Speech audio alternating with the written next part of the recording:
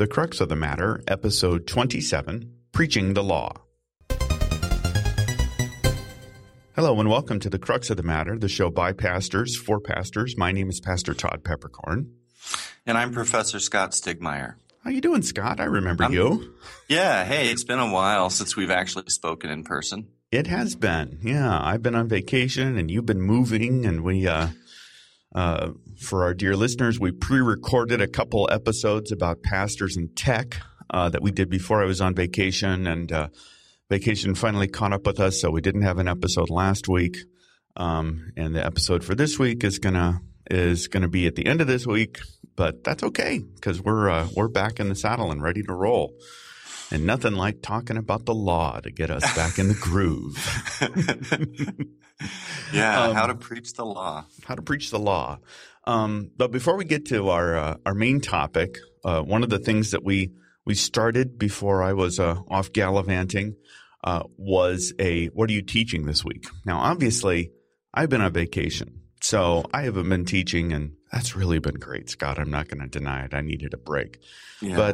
But what have you been teaching lately? Have you been doing anything since you moved? Yeah, well, I'm teaching a class of nursing students at Concordia in Irvine here. I'm teaching bioethics. And so, we're talking about all kinds of philosophy and clinical ethical issues. And one of the issues that's been sort of very interesting to me that I've gone a little deeper in is the topic of adopting frozen embryos. Okay. Surplus embryos from if a couple has in vitro fertilization and they have a bunch of embryos created and they don't use them all, and so they freeze them. And so what do you do with these frozen embryos? And that's a big question. And not all Christians and not all pro-life Christians agree on what should be done with these embryos. And there are some, however, who say you can adopt them, and you can. There are actually, adoption agencies, of a sort, that will help you broker this kind of an arrangement, so that a woman can adopt an already fertilized egg. I mean, this is a human being that has been cryogenically frozen, and you have this human being implanted in you, and you hopefully can carry them to term or carry it to term, and then have your child. And I discovered that the very first family that did this, this is a new technology, and the very first family that did this is LCMS. Yeah, and they live out here in Southern California. Interesting. And yeah, it is interesting. And I've been talking to them a little bit and getting some of the personal angle as to what it's like. How long ago was that? Okay, so this child is now a senior in high school. Okay, so we're talking 17, 18 years or whatever. Yeah, exactly. Interesting. Exactly. Well, in my memory, I've had one family for sure that has gone through the process of embryonic adoption. And it is interesting because it's really remarkably similar to the process of a, quote, traditional adoption. You go through an extensive interview process, but it's not only interviews in terms of home stability and financial resources and all that kind of stuff, but then you also have a gargantuan battery of medical tests that the mother has to do and all sorts of things. And it's a long process.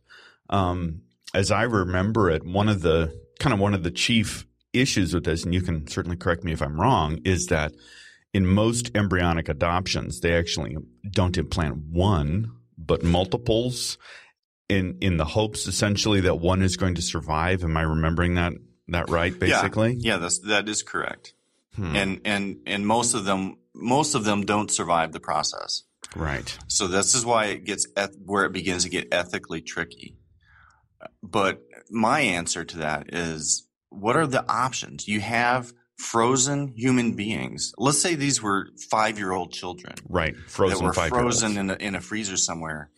And you knew that thawing them the process of thawing them, some of them would not survive and some of them would. What's your option? Just leave them frozen forever? Right. Or try to save a few. So I don't know. That's where you right. And that has all sorts of greater good, least, right. I mean, that has all kinds of philosophical implications as well as obviously theological. How do you serve your neighbor in this case? And adding sort of a whole nother layer is the question of, okay, so if we start to promote this, is this going to, at what point does this become a business? And we're essentially hiring people to do this, and we are actually contributing to a marketability of humanity. Much like our Planned Parenthood mess. I don't know. I mean, that's all right. Maybe that's not fair, but I don't think it's quite like that. But because here we're talking about, there are 600,000 frozen embryos in the United States right now. Okay. So we've got people. We're not creating these. These exist, and they are in existence. And IVF is a perfectly legal and common. I think the problem is with IVF. The problem is with creating all these extra embryos. Right. But once they've been created, these are human beings who have dignity. And what do we do with them? What are the options? And I can't see very many. Right. And I think and they don't survive the freezing. You can't leave someone frozen forever. Right. They die. So it's either certain death or save some. Right. So certain death where your life has been literally frozen the whole time, or life until death, yes. And then the resurrection. Yes. Yeah. I mean, we are all going to die. Right. But, you've got frozen human beings that are going to die from the freezing process eventually. And people don't keep – the thing is, I mean, it costs $400 a year to keep an embryo frozen. So people don't say, well, I'm going to just leave this embryo frozen forever. Right. And pay for that. Right. And I've got 20 of them. They don't do that. So what happens – as a lot of these get thawed and they just are allowed to expire, or they are used for experimentation. Right. So it looks to me like the comparison I have made is, Todd, if one of your children was kidnapped, God forbid, and I know it's a horrible analogy to make, but if one of your children was kidnapped and they offered you and you had to pay a ransom, would you pay the ransom? I think you would. And even though knowing that it's ethically tricky, because is this now encouraging more? Yep. Right? I'm tracking with you. But wouldn't you do it anyway? I mean, wouldn't you rescue your child? And I think of it as adoption. And I think of it theologically as adoption, and I think of it theologically as redemption. Redemption. We have been bought.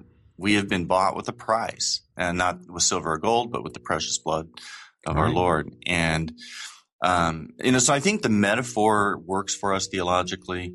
I just come up against the brick wall of what are the options? You don't have any. There are no good options except for the possibility of saving some. And, all adoptions, no matter how old the child is, all adoptions, there's exchanging of money.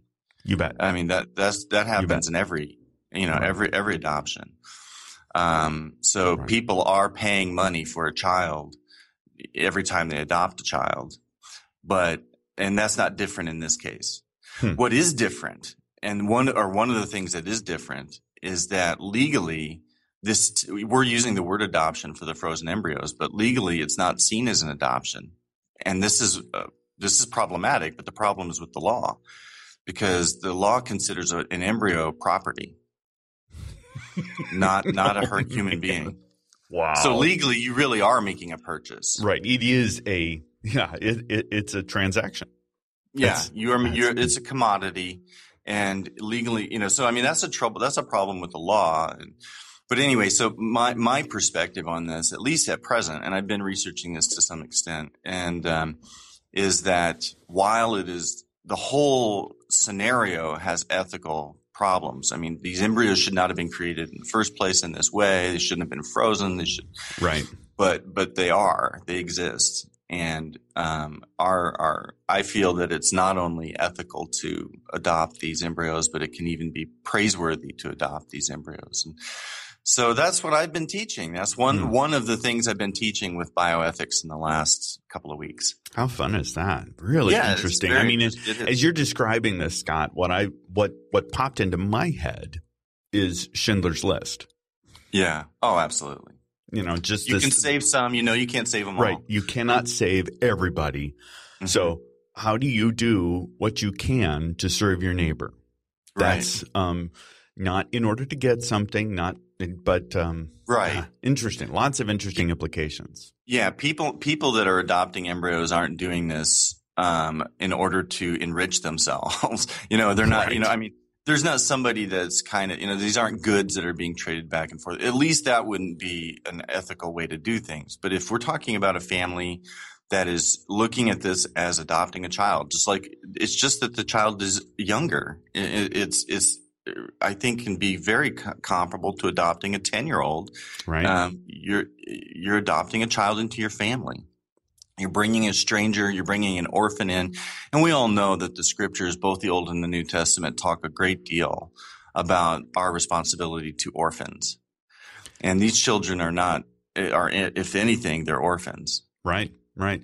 Now, one final thought on this is that again, on at least one occasion after conversation with this family that was in the process of embryonic adoption, and they adopted, I want to say that it was 5 embryos. I could be wrong on that, but it was several. That's for sure. May have been 3 now that I think of it.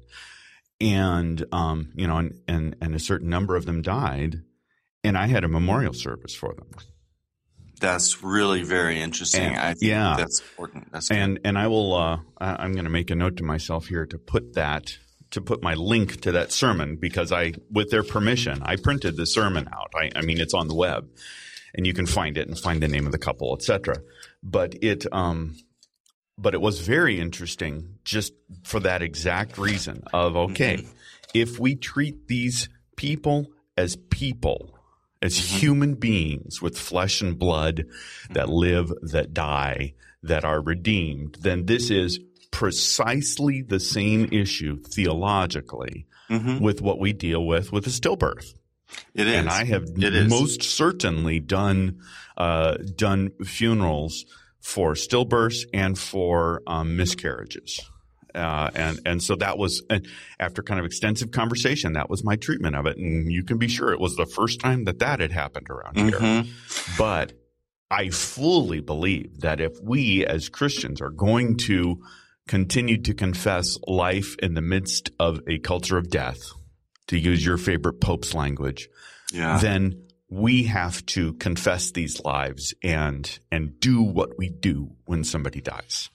Yeah, I think that was really pastorally very smart. I think that was the right thing to do. And they probably did get 3, not more than 5, because, it gets ethically problematic if you're trying to implant more than that, because you want to try to pick a number that if they all take, you don't have to then have abortions. Yeah. And this is sketchy in my head. I think, and so I could be totally wrong on this, Scott, but I think that what had happened was that in their first attempt, all of them died. Right. That happens. And then they tried again and one lived. So that as I remember it, was what happened. And so we kind of had this conversation and invited their family. And so it was certainly not a big service, but it was a service, and it was a confession of the gospel. It was, this is grief. This is real grief. This is not fake grief, etc. So I will. Interesting. Yeah. I'll make a note on that. I had forgotten about that. So, well, we're 15 minutes in and we haven't even gotten to our topic yet. Yeah. Let's roll, man. Let's roll. We got stuff to do. And our topic, I have a feeling this is going to be a multi-episode topic, but we'll see. Our topic that we kind of came up on was preaching the law. And this is obviously a topic that much ink has been spilt on over what do you say, many bites have been bitten. I don't know quite how to say that when you're talking about online writing and preaching and teaching. So this is a topic that in some ways has been kind of beaten to death, and you could simply say, okay, let's have a battle of bibliographies here. And here are the 27 books that support this, and here are the 27 books that support that. I'm not interested in that, and I'm definitely not interested in kind of engaging in any of the various internet cyber wars that are around here. That's just not my thing. But it is something that every pastor struggles with. Every pastor that's worth their salt struggles with. And the question, so how do you preach the law? What does it mean to preach the law? Why do you preach the law? Kind of what is the purpose of preaching the law? And then can you use different uses of the law? Is that something that we can actually do or not do? What does it mean to be soft on preaching the law? What does it mean to, and then obviously kind of ultimately, what's the relationship between the law and the gospel and the sermon? So there's definitely a lot of room to talk. Any kind of initial thoughts floating through your head, my friend? Well, I think one of the questions that comes up is, of course, so we're Lutheran pastors and we're trained in the dynamic of law and gospel. Not all Christian pastors maybe even understand what we mean by those terms, but what we're talking about is the commands of God which condemn us and reveal our sin to us and reveal our need for a Savior. And then, of course, the gospel is specifically talking about the atonement, Christ's death on the cross, paying for our sins, forgiveness of sins, justification. And so what the controversy is when you preach law and gospel, is there a place for preaching the law in an exhortatory manner? What is the role of the law in the life of the Christian? On the one hand, we always need to be accused of our sin. We always need to have our need for a Savior made known to us. And you can't really preach the gospel effectively without the law being there. But is there more? Yeah. And, that's all, is there some role the law has in the life of the Christian beyond condemning us? The law always condemns, but is it only condemn? I mean, that's one of the little. Well, let's take this. Not law and gospel in abstraction, okay? Okay. But think about Sunday morning. You're preaching at your congregation, and you're writing a sermon, and you're going to write. You're going to have your sermon presumably is going to have law and gospel.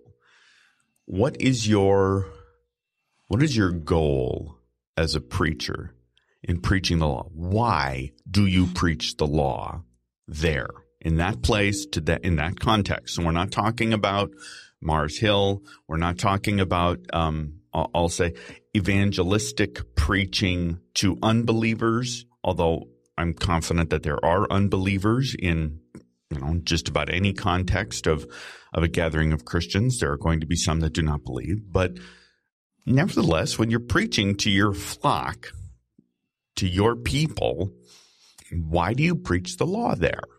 And what does it mean to preach the law there to the baptized? Maybe that's kind of how I've been percolating on this question.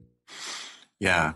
No, I mean, I think part of what we do when we preach is I really do think that part of what we're to do is to present to people what it is to be the baptized. Right. That we are the baptized. Now, I mean, so baptism is important in our preaching. And even if you don't mention baptism by name, use the word baptism, right. You should be preaching baptism. You should be preaching identity, who people are. And that will include describing what it is to be a baptized child of God. Does that mean I'm saying that your outline should be law, gospel, law? No, I don't think I'm saying that. I am just saying that when you're preaching the law, that it doesn't always just have to be finger pointing. There is some aspect to the law of which here is what I think we can say, here is what it is to be a Christian. And it Sure. means certain things. It means specific things.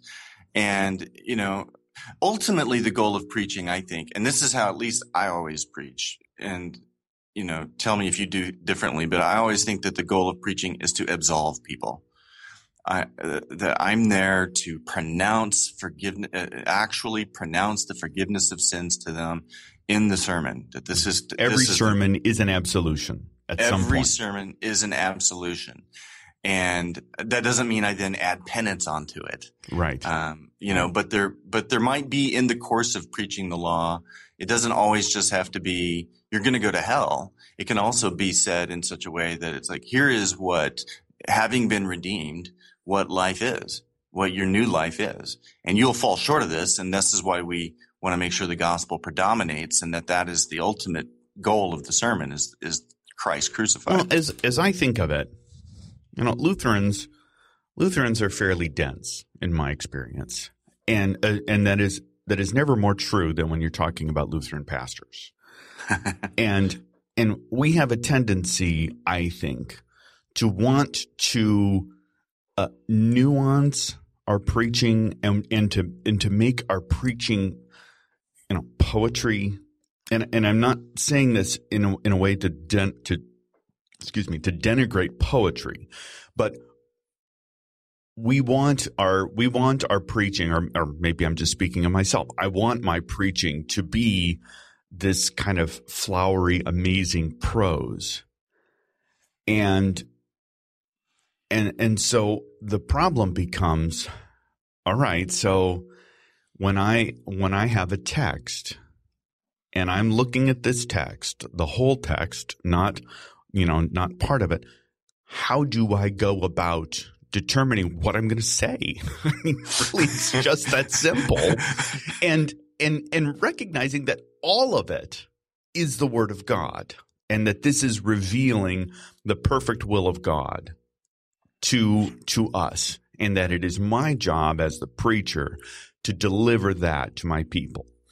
Now, as I think about this question, I think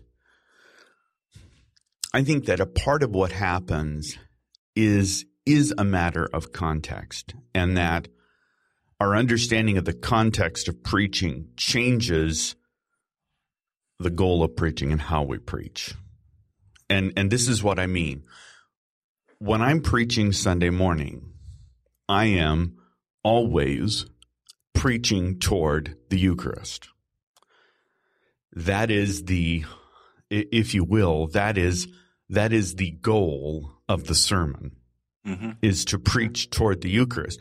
We have the Eucharist every Sunday at every service. I'm very thankful and blessed to have a congregation that has this practice. So anytime I'm preaching Sunday morning, it's going to end with our Lord giving himself to us in his body and blood for the forgiveness of sins. And so I cannot, in my mind, preach without that being, without thinking of this essentially as a dinner table conversation of, okay, we are going to hear what God's word speaks to us today in the context of we are literally just about to sit down to receive him and his body and blood for the forgiveness of sins. Yeah. And that changes the context. For me, dramatically, because the Eucharist is the gospel and fleshed.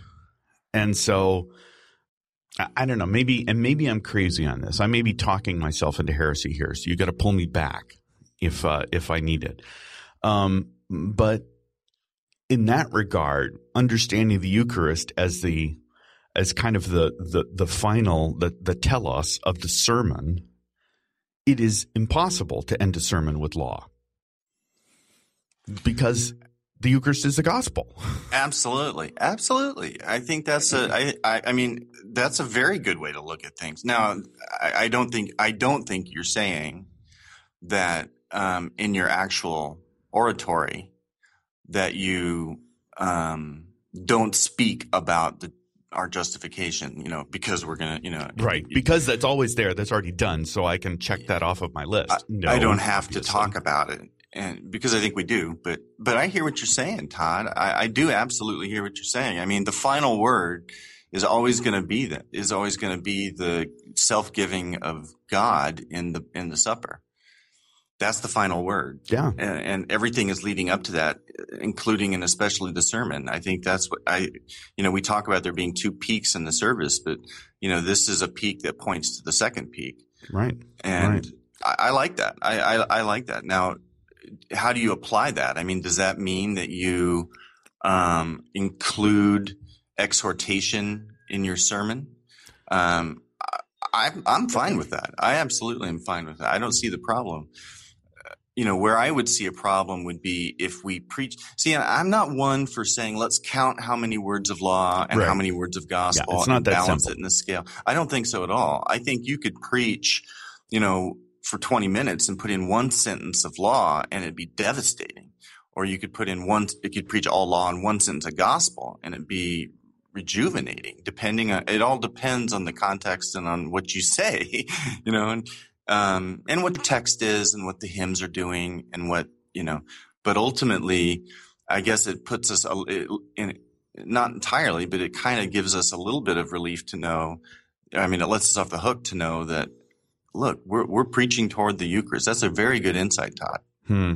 Now, I'll talk about this in a little bit different way, but I just one of the myriad of things that we did on my vacation was that my two older daughters and I went to the Higher Things Todeum Youth Conference in Las Vegas. And so we had 14 services in 4 days, which is kind of that's sort of intense. Mm-hmm. Of those services, 11 of them, let me think.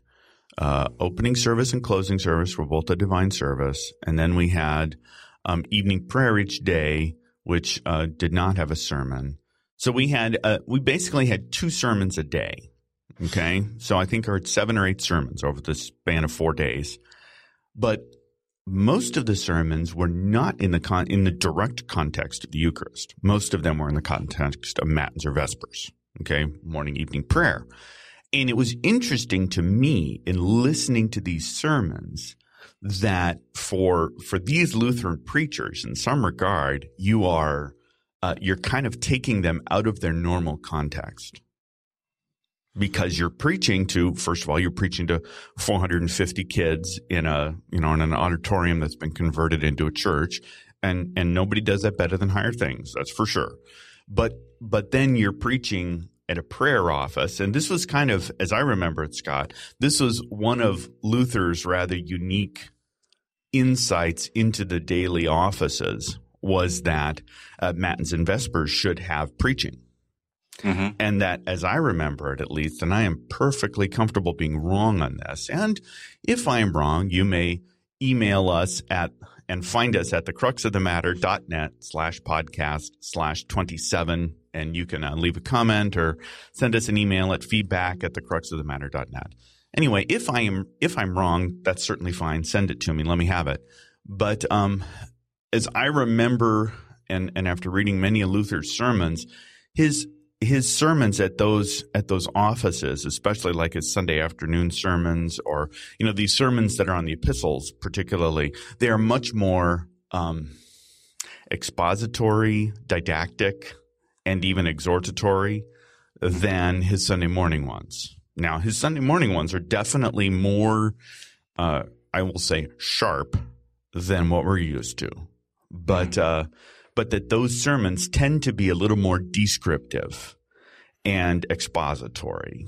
And of course, for most parishioners, most people, if they hear one sermon a week, that's a lot. They're almost never going to hear more than one sermon a week.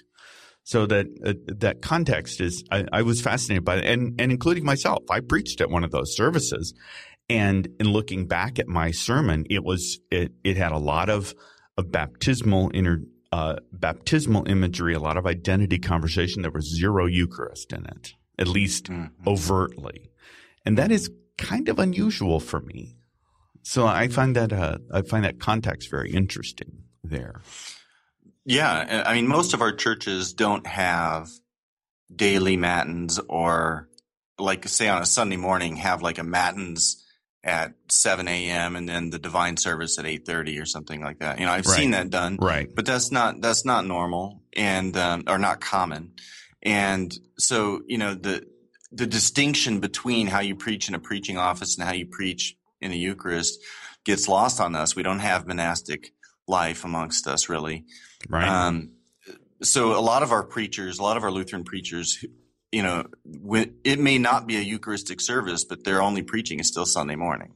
Right. And, right. So that's tough. I'm with you. I mean, for the last, I think 15 years, I've been involved in churches either as a member or as the pastor that have had Eucharist at every service on every Right. Sunday.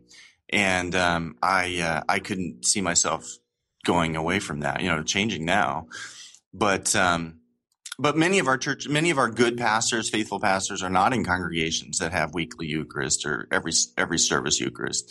And so they are preaching Matin services, or they're preaching a divine service, a lopped off version of it. Right. The dry mass, as we might call it. The dry mass, exactly. And so, I mean, in a way that's kind of an unusual, or shall I say, unnatural sort of thing. I mean, I think preaching and Eucharist go together very well. And when you have, I agree with you in what you were saying about Luther, and I agree with that. I think if we had like if our parish life was like a Higher Things conference where you had daily services and then you had your Sunday Eucharist, I could see the daily services or the midweek service, right. I always did this in my Advent and Lent services, etc. I always intentionally made those more instructional. Yep. And catechetical, if you want. Me too. And sometimes actually using the catechism, but sometimes it would be some other topic or something. Sure. But they would be intended to be more instructional. And but that doesn't mean that I didn't still see my job at the final analysis in the pulpit was to absolve people. Right. So I still did. But it does, the context, like you were saying, matters, and preaching toward the Eucharist does make it different. It does in a way make it different. Baptism, the foundation is there, our identity talk is there, and then the life of the baptized, which culminates in the supper. Now, but it flows from that too. So I mean, there's a role for. What do you think is the role for exhortation? I think that as a preacher, we tend to think of the law as something that I can manipulate in my preaching. That when I preach the law, I am going to preach, our classic first use, second use, third use stuff. And so when I do exhortation, I'm meaning that as third use. This is a descriptive of the life of the believer. This is kind of the therefore in Paul's language of, all right, so now be who you are, live as free children of God, etc. However, it is not my law; it's God's law, and what my intention and how the hearer hears the sermon may very well not be the same thing at all. And that I think is the challenge, is that, okay, so if I do in my mind, sort of second use accusatory mirror part of the law, which is going to have lots of repentance, lots of, you're guilty language, etc. And then I may have another section that is going to be more descriptive of the life of the believer, more. Now, as a Christian, this is how you are to behave. I may, in my mind, be intending one thing for that, and the Holy Spirit may use that in a totally different way. Yeah. And this should not surprise us. When I hear or read Paul's descriptions of the life of the Christian, that kind of accuses me, Scott. Yeah, I feel pretty condemned by that. Yeah. And it doesn't matter if that happens at the beginning, the middle, or the end of the sermon. The law always accuses. Lex semper accusat. I do not have the ability. It is not my job as the preacher to sort of manipulate the law, to use it as I see fit. I would argue that my responsibility as the preacher is to preach what the Word of God actually says and to deliver that. And having said that, though, Scott, I think it is nigh unto impossible for a preacher not to be thinking about what he wants his hearers to do as a result of this, right? Mm-hmm. Yeah, I actually think that's probably a good approach. You should have something in mind as to what you think they should do. That's kind of duh in some respects. Yeah, right. Yeah, and so when we talk about preaching the law, I think that that question of what is the telos? What is the telos of this preaching of the law? What do I want as a preacher for them to do at the end of it? Do I want them to repent? Do I want them to go and to live a life that is befitting their baptism? Do I want them to say, Lord, to whom shall we go? You have the words of eternal life. Do I want them to be condemned? How I think about that and how I approach that in my preaching is going to shape how I preach the gospel. I would argue. Yeah, lots more stuff we can think on with this, I'm sure. Yeah. Maybe let's do a couple of these quick questions. I asked yesterday on Facebook if anyone had anything that they wanted us to talk about, and not surprisingly, there's a lot of silliness. But in the middle of all of the silliness, there were a couple questions that I thought were of particular interest to us.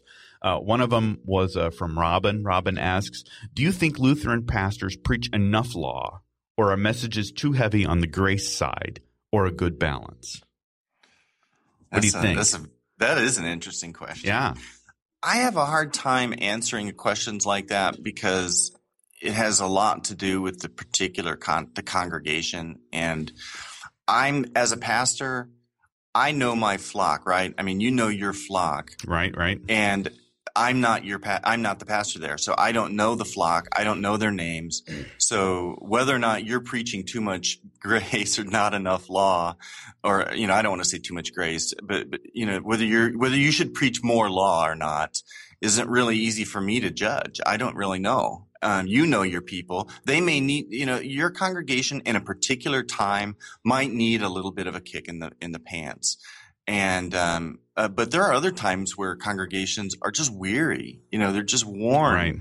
And, they've been beaten up by the world and by their consciences, and they need to just be washed, and comforted. So, yeah, they need to be comforted. So coming in from the outside, I don't really know if our pastors are preaching too much law or not enough law. I mean, obviously there are the lines that you don't want to draw. I mean, you don't want to ever have a gospel-less sermon. I wouldn't preach a gospel-less sermon, certainly, not very often. And right. So I don't know. I mean, it's a tough question. But in the same way, I would argue you wouldn't want to have a lawless sermon either. I don't think so. I mean, we can think of scenarios, right? I could think of a scenario where I would maybe, the sermon right after a national tragedy or something, or, a shooting in our church. I might not need to preach much law that day, or a funeral. I can think of examples where the law might not need a whole lot. And that has to do with context, though. It does. The funeral, just like in the context of the Eucharist, in the context of a funeral, I don't typically have a lot of law in funeral sermons because the law is laid out literally in front of them. So that is a matter of not whether or not there's enough law, but is a matter of context, because the law, unlike the gospel, the law is revealed to some degree in nature. Yeah, absolutely. This is great. Romans talk. So, right. Absolutely. So, how I preach the law, the context of preaching the law, and sort of those things is a little bit different than the question of how, when, and why do I preach the gospel. Interesting. All right, let's do a couple more. This is kind of interesting. All right, here's another one from Aaron. what do you say to members who listened to your sermon and clearly didn't hear that any of the law was condemning them, saying, I really wish that so-and-so were here. And I'm sure glad that you got them on that. Right. Well, what do you say to someone? Yeah, I'll start this one. And typically what that means to me is that the law has not been applied universally. And there is really a challenge for preachers on making the law specific and universal. And they seem kind of contradictory. I don't think they're contradictory. I think they're paradoxical. And there's a difference. When I'm thinking about preaching law, I am first of all preaching to and against myself. And that if I preach the law in a way that condemns me, then I think that the likelihood that this is going to be universal is higher. If I preach the law in a way that I am not condemned, then I, by definition, know that it is not universal. So that's kind of how I start that question. And maybe I don't know, I would put it as inductively. You can kind of approach preaching law in two ways, inductively and deductively. Deductively would be, this is the whole law. We all break the whole law, and here are specific examples of how you do so. Inductively would be taking a specific sin and driving upward toward how that points to our universal condemnation. I don't know. How would you answer that? Yeah, I would answer it similarly, and just I would also investigate how I'm preaching, making sure that I am, like you said, make sure that I'm preaching universally, because if someone isn't hearing that it's for them, because your job isn't to preach about the sins of the people that aren't there. Right. Your job is to preach about the sins of the people that are there. And if someone says, well, that's not for me, then maybe the preaching isn't being applied universally. It's also quite possible that person is just hard-hearted. That's right. It may be that it is for them and they simply reject it. They simply don't hear it. And there's not a lot you can do. I mean, you can't make people hear and believe. You can't make people repent. And what you can do is you can present the word of God, which has the power to do those things. It's a good one. It's a good question. Yeah. One more, and then we'll call it for this week. All right. This is from my friend Jonold. He's a pastor in the nearby here. Discuss common forms of preaching the law that amounts to soft law. What does it look like? Why is it so easy to fall into? How does a pastor check himself against preaching a law without teeth? And how can we preach a law with teeth that still conveys concern for the lost rather than coming off as hyper-judgmental? Though sometimes the unfair judgment against the preacher seems inevitable. Yeah. Well, do you think that that's just the opposite question? That it is. In this case, he's not. Yeah. The answer here is like, well, we don't, soft law I understand to be, we're all sinners. We're all sinful. That's law. Yeah. But it doesn't necessarily have the teeth in his words, so. That's a law that tries to gum people to death. Yeah. You gotta have the particular. You gotta preach the particular sin, the particular law. I don't mean that you stand in the pulpit and name names. No. Or point at people. That would be awkward. Yeah, that would be wrong. But you should be able to craft a sermon so that if people are walking out of your sermons feeling self-righteous, then there's real work to be done there, and the preaching might need to have more of a sharp edge. The law part of it might need to have a more sharp edge and be specific. Be very. Right. You can be specific about sins, as long as you don't. Again, it's a balance, right? I mean, it's a paradox. It's two things in tension. Preaching, you don't want to just be so specific that there are people in there saying, "Well, he didn't say anything about about me." So there has to be the universal too. Yeah, and the judgmental part is an interesting one, because that kind of gets to, in my mind, second person, third person. Sometimes when we talk about law, we'll say you language, right? Mm-hmm. And then sometimes we'll say we language, first plural, I guess. The preacher does need to include himself, but not in a way that draws attention to himself. Mm-hmm. I think and that is really the trick. This is why I think that preachers are on dangerous footing by using their own sins as examples. Right? Oh, yeah, right, exactly. Well, I mean, and yeah. You think of it, there is definitely in our culture a sense where preaching the law means sort of telling your story, right? Sure. Of your sin. And you can even point to passages in Paul where it seems like that's what he's doing. Yeah, he does do that, right? And so there is a fine line there, because that can easily turn and that can easily turn into boasting about your sin, even if that isn't your intention. That may be how it's received. So, and a lot of that has to do with highlighting that this is not my will, but God's will being delivered. I don't know. It's a good question. It's not it's definitely not an easy one. And we're always going to wrestle with that. I mean, there's no way you're going to preach the law without someone having, misunderstanding or misconstruing or accusing you of being judgmental or being a bigot. There's always that risk. It happened to Jesus. It'll happen to you. One of my favorite teachers on the distinction of law and gospel is Dr. Stephen Hine, a longtime professor at Concordia, Chicago. He's now partly retired, lives in Colorado. But I remember hearing him teach about this and talk about how the law always drives to either repentance or rejection. That everyone is going to finally either repent or reject it. Mm-hmm. And that when people reject the law, they are also most likely going to reject the one that is delivering the law to them. Sure.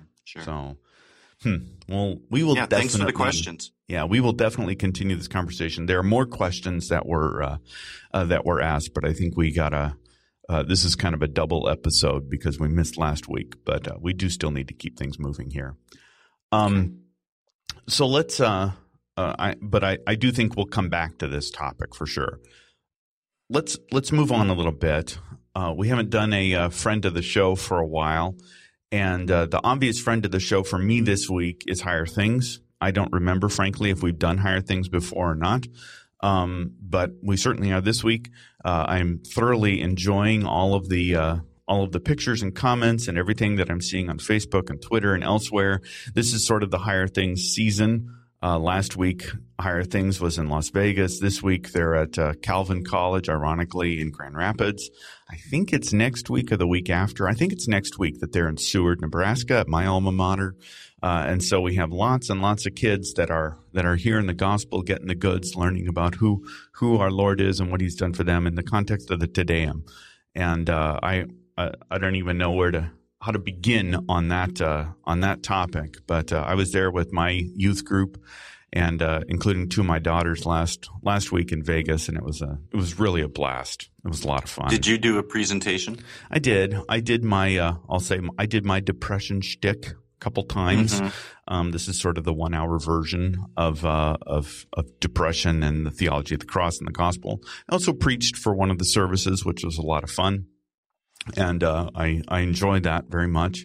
But probably what I enjoyed the most, Scott, was not being in charge. Yeah, I get it. I totally get it. Yeah, it is really nice to be able to go to an event like this, which is just an awesome jolt of Lutheranism, and to not be running around like crazy trying to keep everything moving, and to see all of these people doing great work. So thanks, guys. It's an honor to be there. Appreciate it. Awesome stuff. Yeah. So let's move on to our picks of the week, to our joy bringers for the week. And I will start with myself for this week. And my pick this week is Apple Music. Have you played with Apple Music at all yet, Scott? Do you know what I'm talking about? I do know what it is, but I have not really played with it much. All right. Well, this is Apple's entry into the streaming music service. That's kind of the short description of it. So in some respects, it's like Spotify, or maybe a little bit like Pandora, Slacker Radio. Some of these things. It's definitely a 1.0 or maybe 0.9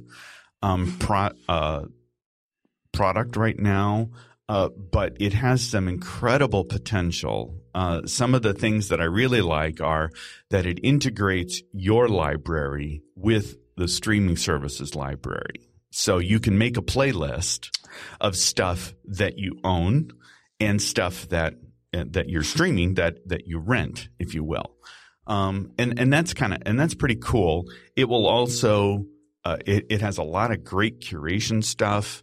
One of the things about Beats Radio, for instance, which is the service that Apple bought a couple of years ago, one of the unique features of Beats Radio was human curation. Was that they would have playlists that were developed by actual people, not by an algorithm. You know, Spotify, for instance, does not have human curated playlists. They have algorithms.